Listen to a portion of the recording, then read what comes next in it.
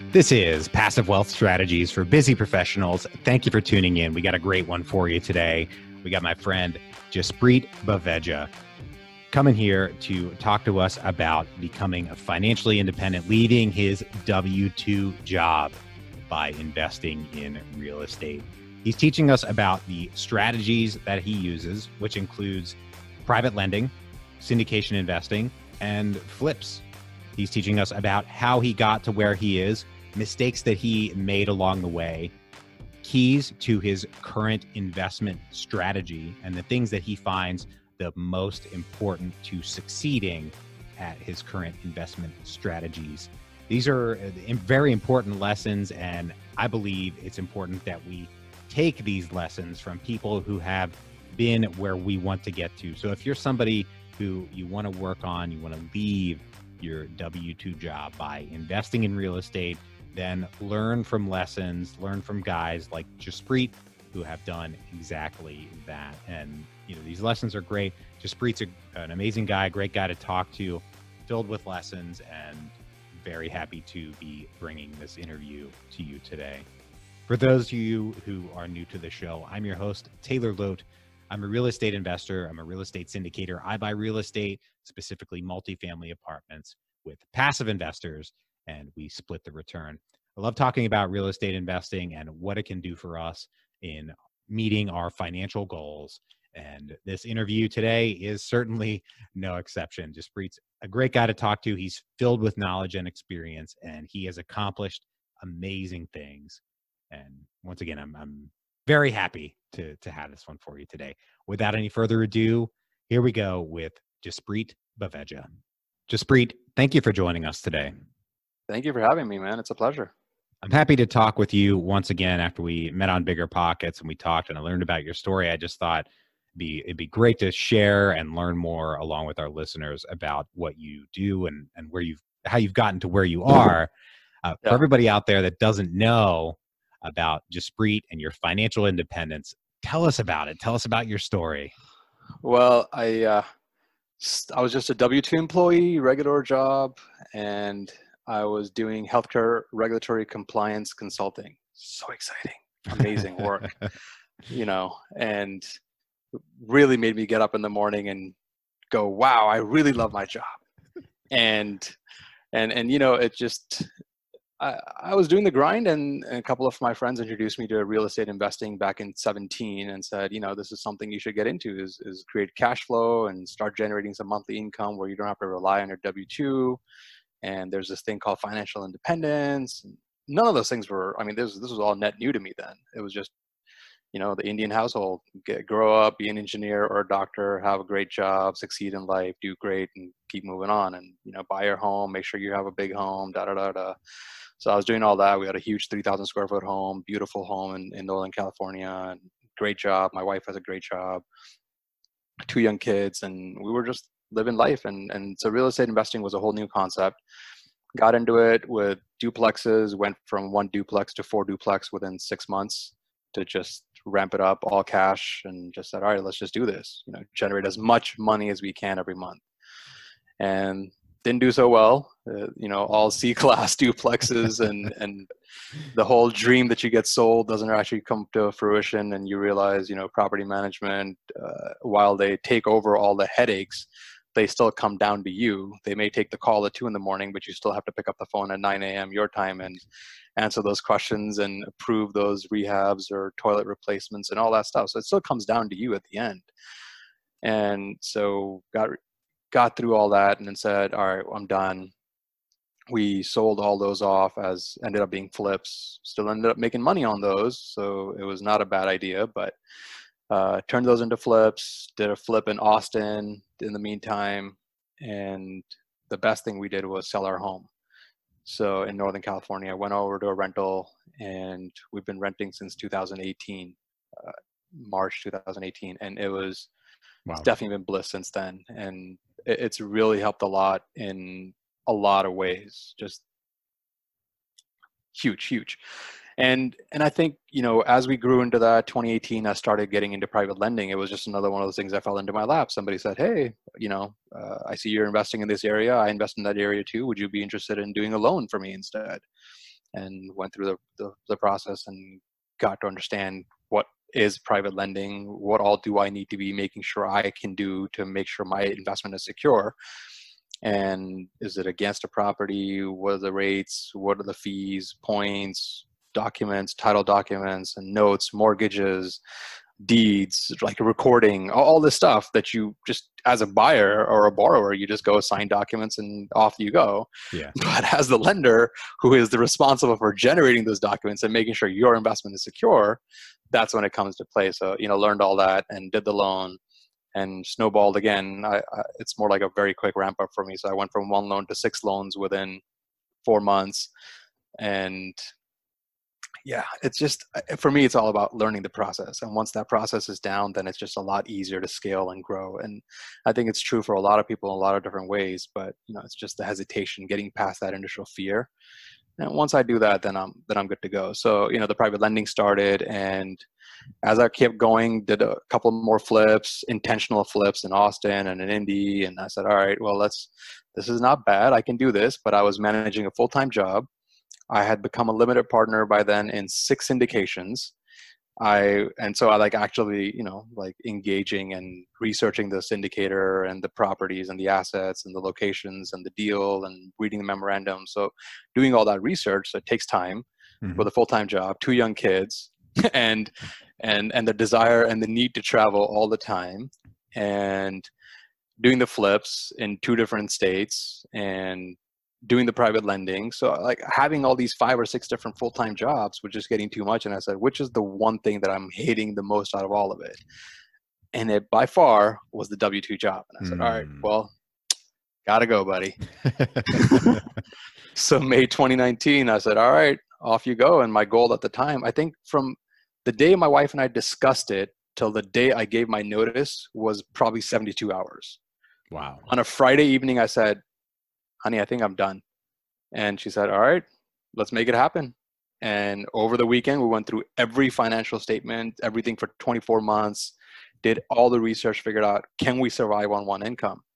And we had already, like I said, we were already renting. So that was a fixed cost. There was no additional headaches, right?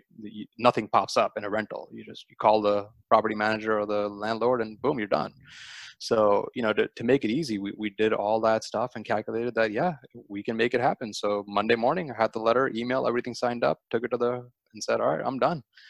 So it was a quick decision, but it's just a lot of planning again, Wow. So it takes a lot of bravery, and I appreciate that once you have a process, you're just going to make these things happen. And I wanted to make sure we call out a few things. That you live in California, but you had started investing out of your area, and Yes. You said you did a flip in Austin. Where else were you investing? Indianapolis was my primary hub. It is my primary hub still, where I invest out of state.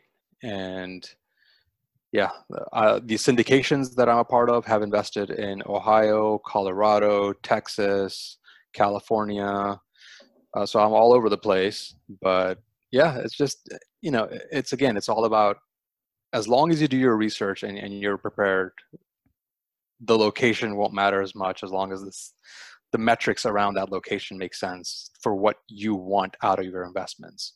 A flipping market versus a wholesaling market versus a buy and hold market can all be different markets. So it's just, as long as you pick what you're after, then you find the market that fits that criteria, it becomes easy. Oh, and let's not discount building a team. That is one very painful key point that you cannot miss out on, is building the right team. So how do you do that from a long distance, and you don't know these people? Like, how do you go find them and vet them and get them on the team and get them interested in being on the team? Like, what is your process? You're the process man. Well, I think for syndications, I tried to leverage a platform. So I did, very first syndication I took a part of in was actually a coworker of mine at my job said, hey, I heard you're into real estate, and a friend of mine does syndications, and we're doing a property just down the street from us, so you can drive to it if you wanted to, and you can take a look at it, but here's the stuff. If you're interested, take a look. And there's no minimum investment amount. They have it where you can get in at a low dollar amount and all that stuff. And I said, okay, well, sounds good. So I took a look at it and said, all right, I assessed the property, met the syndicator, did some research on where, what companies he'd been a part of and what deals they did. And so put that money in. But then I went over to CrowdStreet, where it's a little bit more of a, they do a little bit more of the upfront work on vetting the syndicators and the teams that come to the platform.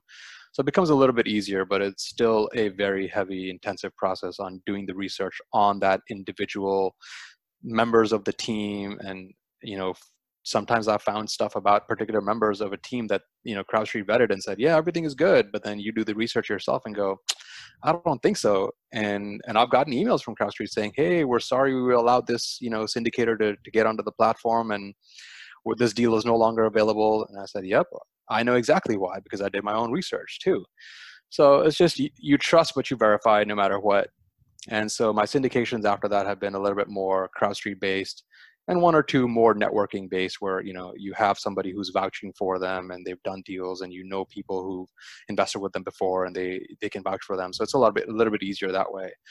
As far as ground team for doing flips or buying holds and things of that nature, that's a little bit more intensive around getting a lot of research done, where you're talking to people on BiggerPockets, where you're talking to people who invest in Indianapolis or Austin or wherever you want to invest, and friends or people at meetups, people in your RIAs that are doing out-of-state investing. You talk to them. Who have you used? What was your experience? Is the property management team good? Is this guy who does HVAC, is he really that good? Is this electrician really that good? Because no matter what your GC can do, sometimes they just hit a snag and go, yeah, I can do everything plumbing, but not replace the whole house plumbing. Okay, well, now I've got to go find somebody else who can do that, right? So it just, it's all about talking to people in real estate, no matter what you do, whether it's lending or syndications or flips or buy and holds. It's all about relationships. And I've heard it before, and I'll say it again. No matter what you do in real estate, networking and relationship building and maintaining that relationship is super key. So that's what I rely on the most, is leveraging our relationships with fellow investors, and then trying out with smaller jobs, and then giving them more responsibilities, and then putting them onto the team. I could definitely say from my perspective, you're definitely consistent with that message, because that's what you said the last time that we talked when not recording. The right. Message of the team being so key, and the people and the network just being so important. Yeah. And, there's a lot in here. There's a lot of lessons that I want to learn here. And unfortunately, we're not going to get to all of them today. Right. No. But, we went through a few topics there. You mentioned first syndicators that like a CrowdStreet or platform, to make it more general, had vetted and had not found things that you ended up finding. What's your process for going and finding those things? We don't need to get into like specifics of this guy, Mike, did this one thing, but no. What do you look for? You can find so much on Google these days. I've never yet had to pay for a private investigator to investigate these syndicators and their managers or their operators, as you call them, right? It's never needed to get to that point where I can just type into Google and go through LinkedIn and see, okay, where were they working before? All right, well, let's track that in. Okay, well, they at this job. Or, okay, how did that work out? Sometimes or the other, you'll find either a litigation out there, active litigation, either with the company. If you don't find them with their name, maybe you find it with the previous employer, and you dig into it and say, oh, well, he wasn't named in the actual header, but here's his name as part of this thing. And I've had that happen with borrowers whose companies are, oh yeah, this is a brand new company created 2 years ago, doing great, don't worry about it, everything's fine. And then you look back, like 3 other companies that they had in the past, and 7 years ago, they were part of, or they had created this company where in a different state altogether. And you do the research and you find all of a sudden, yep, there's active litigation still out there, pending litigation and lawsuits and things of the, they got involved with the city and there's a fine that was outstanding that they never addressed, or permits that were never issued. It's just small things that speak to the character of the individual and how they're trying to hide behind the name of the company change, or their company was based in Nevada and now it's based in Delaware, and all of a sudden everything's fine and dandy and nobody really cares, right? So it's individual names of the operators that are involved in the key managing of your syndication. That's what I research. And Google is your best friend. Just I've been a king at Google for too long, like just researching things. This is from when I was back in college days, just finding stuff. So just leveraging that experience to make sure that our investments are safe and secure as best as possible. It's very smart to do that work up front. Now, another thing that I wanted to make sure we touch on as well is private lending. We get a lot of questions generally, especially on bigger pockets. People who live in California or some of these other more expensive areas and less landlord friendly areas trying to invest out of state. Maybe they're not comfortable with syndications, maybe they are, but they also want to learn about lending. And when you tell us about your process. I mean, it's complicated, but tell us how it works for you. Well, as I said, the very first deal, I was able to leverage my borrower's network, again, key network, to get in touch with lenders, with title companies that they had done business with before. And I was able to speak to them. Okay, well, if this person or this company, gets into loans, do they pay them off on time? Do you see have you ever seen a default come through on their company name? Talking to a lawyer about, okay, well, what are the state specific regulations that we can leverage or laws that we can leverage? And you can say like, okay, well, hey, in this state, I can just put the statement in here that says, if they miss a payment and 30 days later they haven't yet paid, I automatically get title. Whereas in California, good luck. You can sit there for 6 months fighting litigation and filing, documents and suits and whatever else, writs and defaults and whatever else you will need to get that property in your name. So it's very state specific how lending will work, or at least how you're securitizing your investment and what your recourses are and how long those recourses will take to implement and get your money back. So that's a very key piece that you need to look at, is what state you're investing in, lending in, and when you are securitizing your collateral, so you're doing a deed, a mortgage, a trust, whatever instruments you put into place, what particular piece of language can you include to reduce the amount of stress that you have on yourself in case of default. So to give yourself a lot of options that are, or maybe one key option, like the example you gave, that limits your downside, for example. Exactly. Your exposure. Yep. Exactly that. And how about, doing due diligence, these properties in Indianapolis, for example, I assume you're not jumping on a plane for every single one of them. Do you have somebody go and do a broker's price opinion or do an inspection, or what's your physical due diligence look like? So for a majority of the deals, if they're a repeat borrower, and pretty much everyone that I have on my list is a repeat borrower now, I'm not adding anyone new at the time, but it's once you have built a rapport, it becomes easier. But I will make sure that I get as is current videos, current photos of the property, and certain documentation around the property from the MLS, from title, from anyone else, and put all that together and then give it to an unbiased third-party broker and say, hey, here's everything that you need.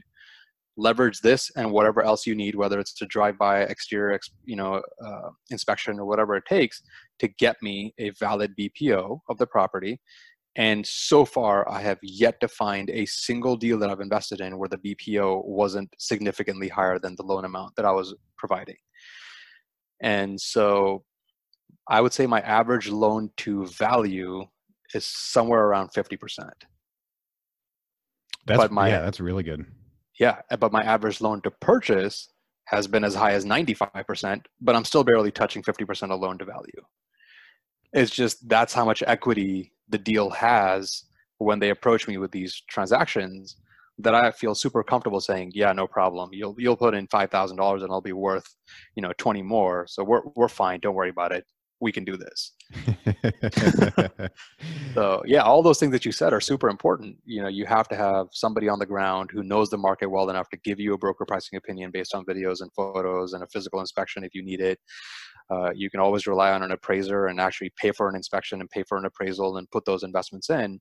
But I think it all depends on the dollar amount, right? Like if I'm doing a $17,000 loan on a $20,000 purchase where the property is worth 50, it doesn't make sense for me to spend $600 up front in an appraisal and an inspection, because the rate of return or the dollar amount that I'm going to make on that deal may not be high enough to even cover all that.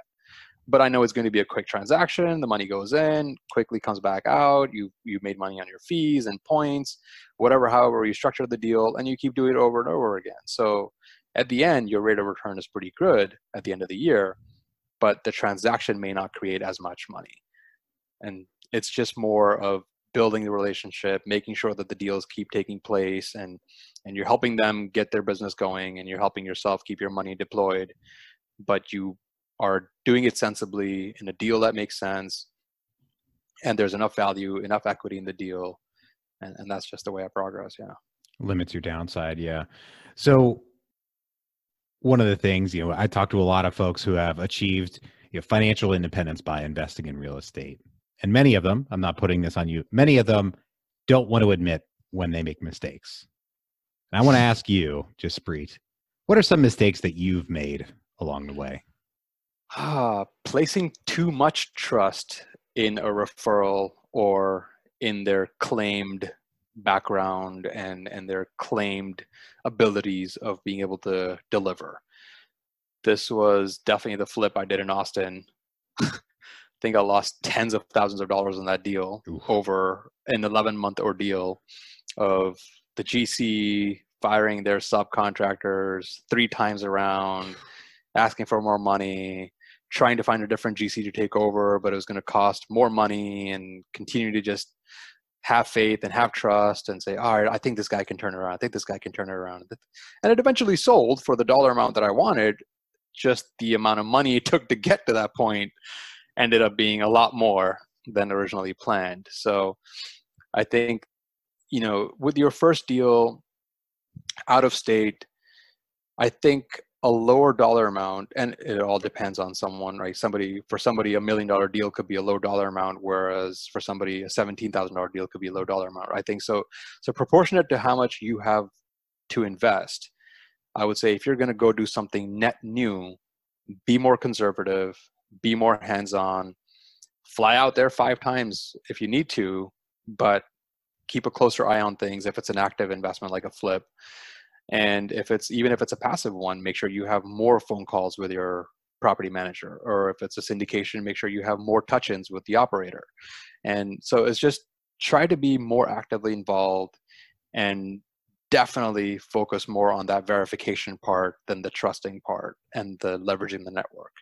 So it's just you can get access to people that way in the network and their relationships, but sometimes situations just change for them. They may have delivered 17 times for these other people, but now all of a sudden their subcontractor got sick and is no longer working, and they're farming it out to different people, and all of a sudden you get stuck with holding the short end of the stick, right? So it's just, I think, being more actively engaged in whatever type of investment you do to ensure that you get the results that you're after is definitely the lesson that I learned from that mistake. Interesting. So I'm curious, because you have your investments in a variety of strategies. If you were in a situation where you decided you wanted to keep your day job, that was not the thing that you were going to get rid of. It was something else you were going to get rid of. What investment strategy do you think you would still be able to pursue? Because you just classified flips as active, and then I think implied some of your other investments were less active, maybe passive. So right. If you were still working, still wanted the W-2 for whatever reason you so chose, what would you still be able to invest in? Or what are your thoughts? What would your recommendations be to somebody in that situation? I think my private lending is definitely the one thing by far that I would recommend to anyone as a key, easy enough to operate in as a passive investment. Right now, I am spending on average maybe 8 hours a week in my lending business, and I have been able to surpass my W-2 income in less than a year. Phew. Dang. So that's one thing that I could have easily continued to do, even with a W-2. I just chose not to, and focus more on my kids and family. But I think going forward, if my goal is to get into syndications and doing a GP side of syndications and getting into larger deals, 10, 20, $30 million transactions, doing a lot of this, pooling money together, going after an asset and generating monthly cash flow from these multifamily assets and doing all that. But people who want to get into a passive, the second best thing I think strategy is definitely investing money with a syndicator operator that has done a few deals or has enough analysis and documentation to prove that they've done their due diligence, that they have a deal that makes sense. You can vet, you can get third party people to agree that, yep, that makes sense. And go into that. I think that's definitely the next best thing that you can easily do with a W-2 job is invest with a syndicator. So when we were talking before we were recording, I recall there was a syndication investment that didn't quite go the way you had expected. I wonder if we could talk about that while we're here. Oh man, Southern California marijuana extraction facility. Sounds like a lot of fun, right? Yeah, I figured, hey, this is right around 2019. Everything's going to go great. It's just going to get legalized. There's going to be a lot of demand, a lot of people out there. I mean, CVS and Walmart is going to have drinks that have it. And, it's just, there's a lot of demand for these things. As soon as they get, consumerized, like everything is becoming all about the consumers. As soon as that consumer base grows to anybody who can walk into a CVS versus needing to have a card and walking into a specific dispensary and all that stuff, right? You're going to see a demand increase. And I figured, all right, well, let's get into that. And they were expecting conservatively 100% cash on cash return a year within the first year. And I said, all right, well, even if they can do 10, I'll be happy. It's okay. Let's put some money in. And I think since then, since 2019, I have received one payment, and that was as a cash in an envelope, certified no less, that I had to go to the freaking post office to go pick up. But it was cash in an envelope, and that's it. And it was just around the county decided that they're not going to allow cannabis investments in that county. So they had this huge warehouse and distillate, manufacturing facility. So they had all these machinery and all this equipment and all this stuff that was being done to make sure everything is legit. And all of a sudden everything had to be shut down. So they had to move operations to somewhere else. Well, that all took money and time, and they lose a lot of contracts in that time frame. And they said, okay, well, we're not doing this anymore. And they're going to sell the business. And for the last 7 months, I think I've been hearing, we're selling the business. We're selling the business. You're going to get your money back.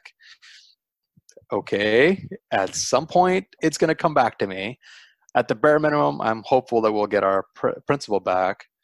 But they're claiming they're going to give us 8% return. So I think it's still better than zero, but not anywhere near the 100% they were claiming they'd be able to generate. Yeah, that's very true. And I definitely can appreciate the temptation there from absolutely exactly everything you were saying, the perspective of, hey, it's going to be legalized. There's a huge demand for this stuff. Like this is, check. We're very happy with, the prospects here. Exactly. But, if we're again trying to pull lessons out of the past and decisions that were made, what would you do differently? What do you think was the mistake there, in hindsight? I don't know, man. I think, sometimes things like the county, there's no way anybody could have predicted the county all of a sudden saying, sorry, you're going to have to vacate the premises because we're not allowing and we're not issuing any more licenses. We're not going to legalize it here, or we're not going to let you operate this business here. You can sell it all you want. We're not going to set up distillate shops. Right. So there's really not much you could have possibly done in that particular scenario to protect your investment. But because we vetted the people, we vetted the team. They had done this elsewhere, and they had done it successfully, and they'd been in this business for a decade or more as uh, consultants for other businesses to get this going, and for the legal stuff that was there at the time. So, there was a lot riding on and a lot behind them to say, yep, they're going to succeed, and a lot of speculation around market growth and production and demand and all that. So I don't think that there's much I could have done differently, but sticking to what maybe perhaps is the only thing that comes out of it, right? Like, I know real estate better than I know marijuana businesses. It's not a physical asset that I'm lending against. It's not a physical asset that's going to generate monthly cash flow where people have to live every day and pay you monthly income. It's not a single family home. So I think that was the key differentiator, is the asset class, right? It's something that is a business that you're investing in versus a physical real estate asset that you're investing in that can retain value no matter what, almost. So you think sticking to what you know, does FOMO ring true to you at all? Do you think you felt that? Maybe, I don't know. I'm not trying to come I down think on you. like one of my best friends approached me with that deal and said, I've done this research. I've talked to another one of my good friends is doing it. He's been involved with the team. So it was not just something that appeared out of nowhere and somebody that I found on my own. It was somebody that brought me, and this is a friend of mine that I've known for a decade plus, 15 years. And, he said, I've done the research. It makes sense. The team is good. Let's do our own research. And then we did our own due diligence. And it was more that, yes, there was a little bit of FOMO for sure as to, well, if there's an opportunity to get into something which we know for a fact is going to happen. It wasn't speculation that it was going to get legalized. It was fact that it was going to happen, right? The regulations had already come out. It was just going to happen. It was just timeline. And you're able to get into it with a company that has access to farms, that had access to contracts for resale, and had access to a warehouse for volume. So they had a well-established name. It's just, you can't ever guess what a city or a county or governments are going to do, right? Now they're telling you reduce rents by 25%. No, you can't throw anyone out of your house. No, you can't evict anyone. I mean, even utility companies are telling us, we can't shut down power because you haven't paid your bills. So this massive shift in what things that are not in your control or the operator's controls that can change the investment and the return, you can't really account for that too much. But I thought I did by saying, okay, well, they're expecting 100. As long as I get 10, I'm happy, right? That was a 90% reduction in my return rate. I figured was a good enough buffer. But sometimes it's just, it is what it is. Like anybody will ever tell you, all investments are risky, no matter what you do. And you just have to gauge that risk for yourself and put into play any mediation tactics that you can. And that's why my first and foremost answer is always private lending, because I know I can put a lien against the property. I can get, things get recorded at the county level where my name will show up as the lender, or I'll have insurance, title insurance, property insurance, whatever the case may be. It's just, there are so many different layers of protection you can put towards sort of securing your investment in your asset, that it becomes a lot easier to have an ease of mind, peace of mind, and not have to worry about it constantly every day going, oh my God, what's going to happen to the property? Are they going to pay? What am I going to do if they don't pay? And if it doesn't generate the return that I wanted? So, or is my contractor going to walk from the job, or, any of these things that you mentioned earlier? Yeah. That's great. I really appreciate that. We'll have to turn that into a sound bite. Right now, we're going to take a quick break for our sponsor. All right, Jaspreet, I've got 3 questions I ask every guest on the show. As you know, are you ready? Yes, sir. All right. First one, what is the best investment you ever made other than in your education? Man, I'm going to go against the norm here and say my single family home primary residence that we bought in Northern California was the best investment, because it allowed us to get a massive amount of appreciation. I put it as a rental for 2 years before I sold it. And even after then, when we sold it, everything had gone up and all that appreciation was tax-free, because up to $500,000 for a married couple in a primary residence that you've lived in for at least 2 out of the last 5 years is tax-free. So that was a huge boost in dollar amount to my war chest. And that's what I was talking about, that, it just allowed me to explore other avenues of investments, because the moment we sold that and said, oh, wow, that's amazing. We, even if we had it on rent for 2 years, it didn't make a difference because 2 out of the last 5 were still us living there. And so that appreciation gain was tax-free, and it gave me huge amount of boost. So it just, that to me was, luckily enough, the best investment that I think we've ever made so far. Nice. I love it. Huge tax advantage there too. So really cashing in on that appreciation. On the other side of that, we had the best investment. Now the worst investment. What is the worst investment you ever made? I think that flip in Austin was definitely the most amount of money I've lost in a deal, the most amount of headache I had, and dragged out the longest. So yeah, even though this marijuana thing may not work out, at least I'm not actively involved in the daily phone calls and Lowe's and Costco and Home Depot and order this for me and pay for that and make sure it's here. And, that active engagement when it results in a loss is a far worse feeling than when it's a passive investment and you've given your control to someone else and you knew going in that, okay, I'm not actively engaged.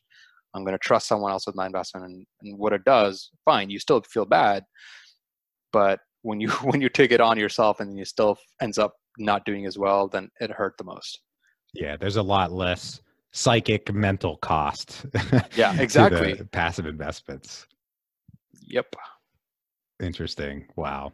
Yeah, that sounds like it was a very painful experience to go through the flip, losing money and dealing with the contractors and being on the calls. I feel myself in your situation, and I would just be like, I would be so frustrated, ruin my day. Yeah, and I'm in the process of selling a flip this week that will more than make up for that one flip. So there are ways of recovering that investment, right? You shouldn't let that one failure or the very first deal that goes bad deter you from continuing to progress towards your dream of financial independence if that's what you want, right? You just have to find ways of securing your assets, securing your investments, building a process, building a team, and just keep going. Don't let one failure or one bad thing deter you from continuing to keep pursuing what your dream is and what you're after. Yeah, I really appreciate that, because there are so many people out there who are on the outside looking into real estate investing that say, I'd love to be a real estate investor, but my cousin's great uncle's nephew owned a property once and then lost all his money, or some story like that, where something went bad, and things go bad all around. Exactly. But there's a lot of success out there to be had. Definitely. Yeah. Well, my favorite question here at the end of the show is, what is the most important lesson that you've learned in business and investing? Oh man. Trust but verify.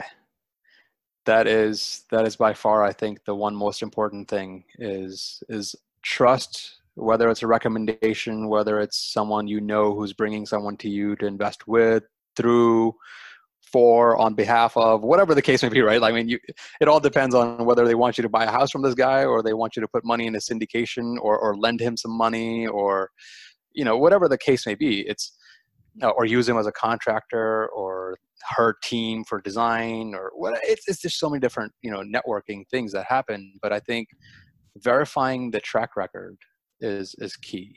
And on that end, right, even on my own website, I've created a resource page where I said, okay, if you ever want to verify that I have done these loans out of my business or my name, click this link. It goes to the county recorder's office.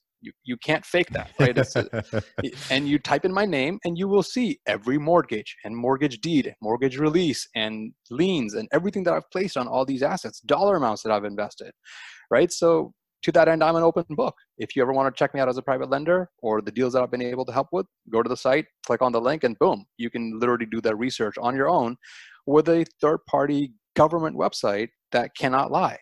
Right. So I think those are the kinds of things, whether it's a license number you can validate, or it's their entity information, or the background of that specific person, their reviews online. You got Thumbtack all the way to, actual legal documents where their names are saying this versus this guy has a lawsuit. The spectrum is insane depending on the level of investment you want to do. Mm-hmm. But I think the verification process, to me, is key in business and investing. I love it. And now, if folks want to get in touch with you, you mentioned your website. Yeah. Where can they find you? jgbllcre.com is my website, and Jaspreet at jgbllcre.com, or my phone number. You can call me, text me, WhatsApp. Everything works as 530-522-8352.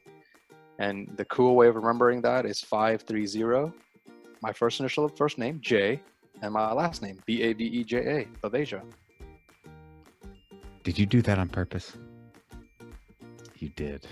Over a decade ago, when I had no intentions of investing, it was just a really cool thing that happened to work out. And I said, dude, I'm never giving that up. And yeah, it served me well. It's easy to remember. And people can get in touch with me whichever way they want on that. Well, nice. I definitely recommend folks do that. It's been a fantastic time. Both times we've had a conversation, and you're on Bigger Pockets as well. I figured I'll mention that. Yes, definitely. That's where we connected. Well, Yep. I really appreciate you joining me today and joining our listeners and sharing these lessons, because I think stories like yours are very inspiring, and they are really what get others to put their foot in the pool of real estate investing and get started. So thank you for bringing that to us today. Yeah, no, man. Thanks for having me. It was amazing. It was a lot of fun. And I've really enjoyed both our conversations as well so far. So thank you.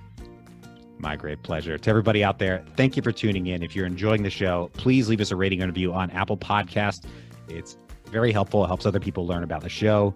If you know anyone who could use a little bit more passive wealth in their lives, please share the show with them and bring them into the fold. Thank you for tuning in. We'll talk to you on the next one. Bye-bye.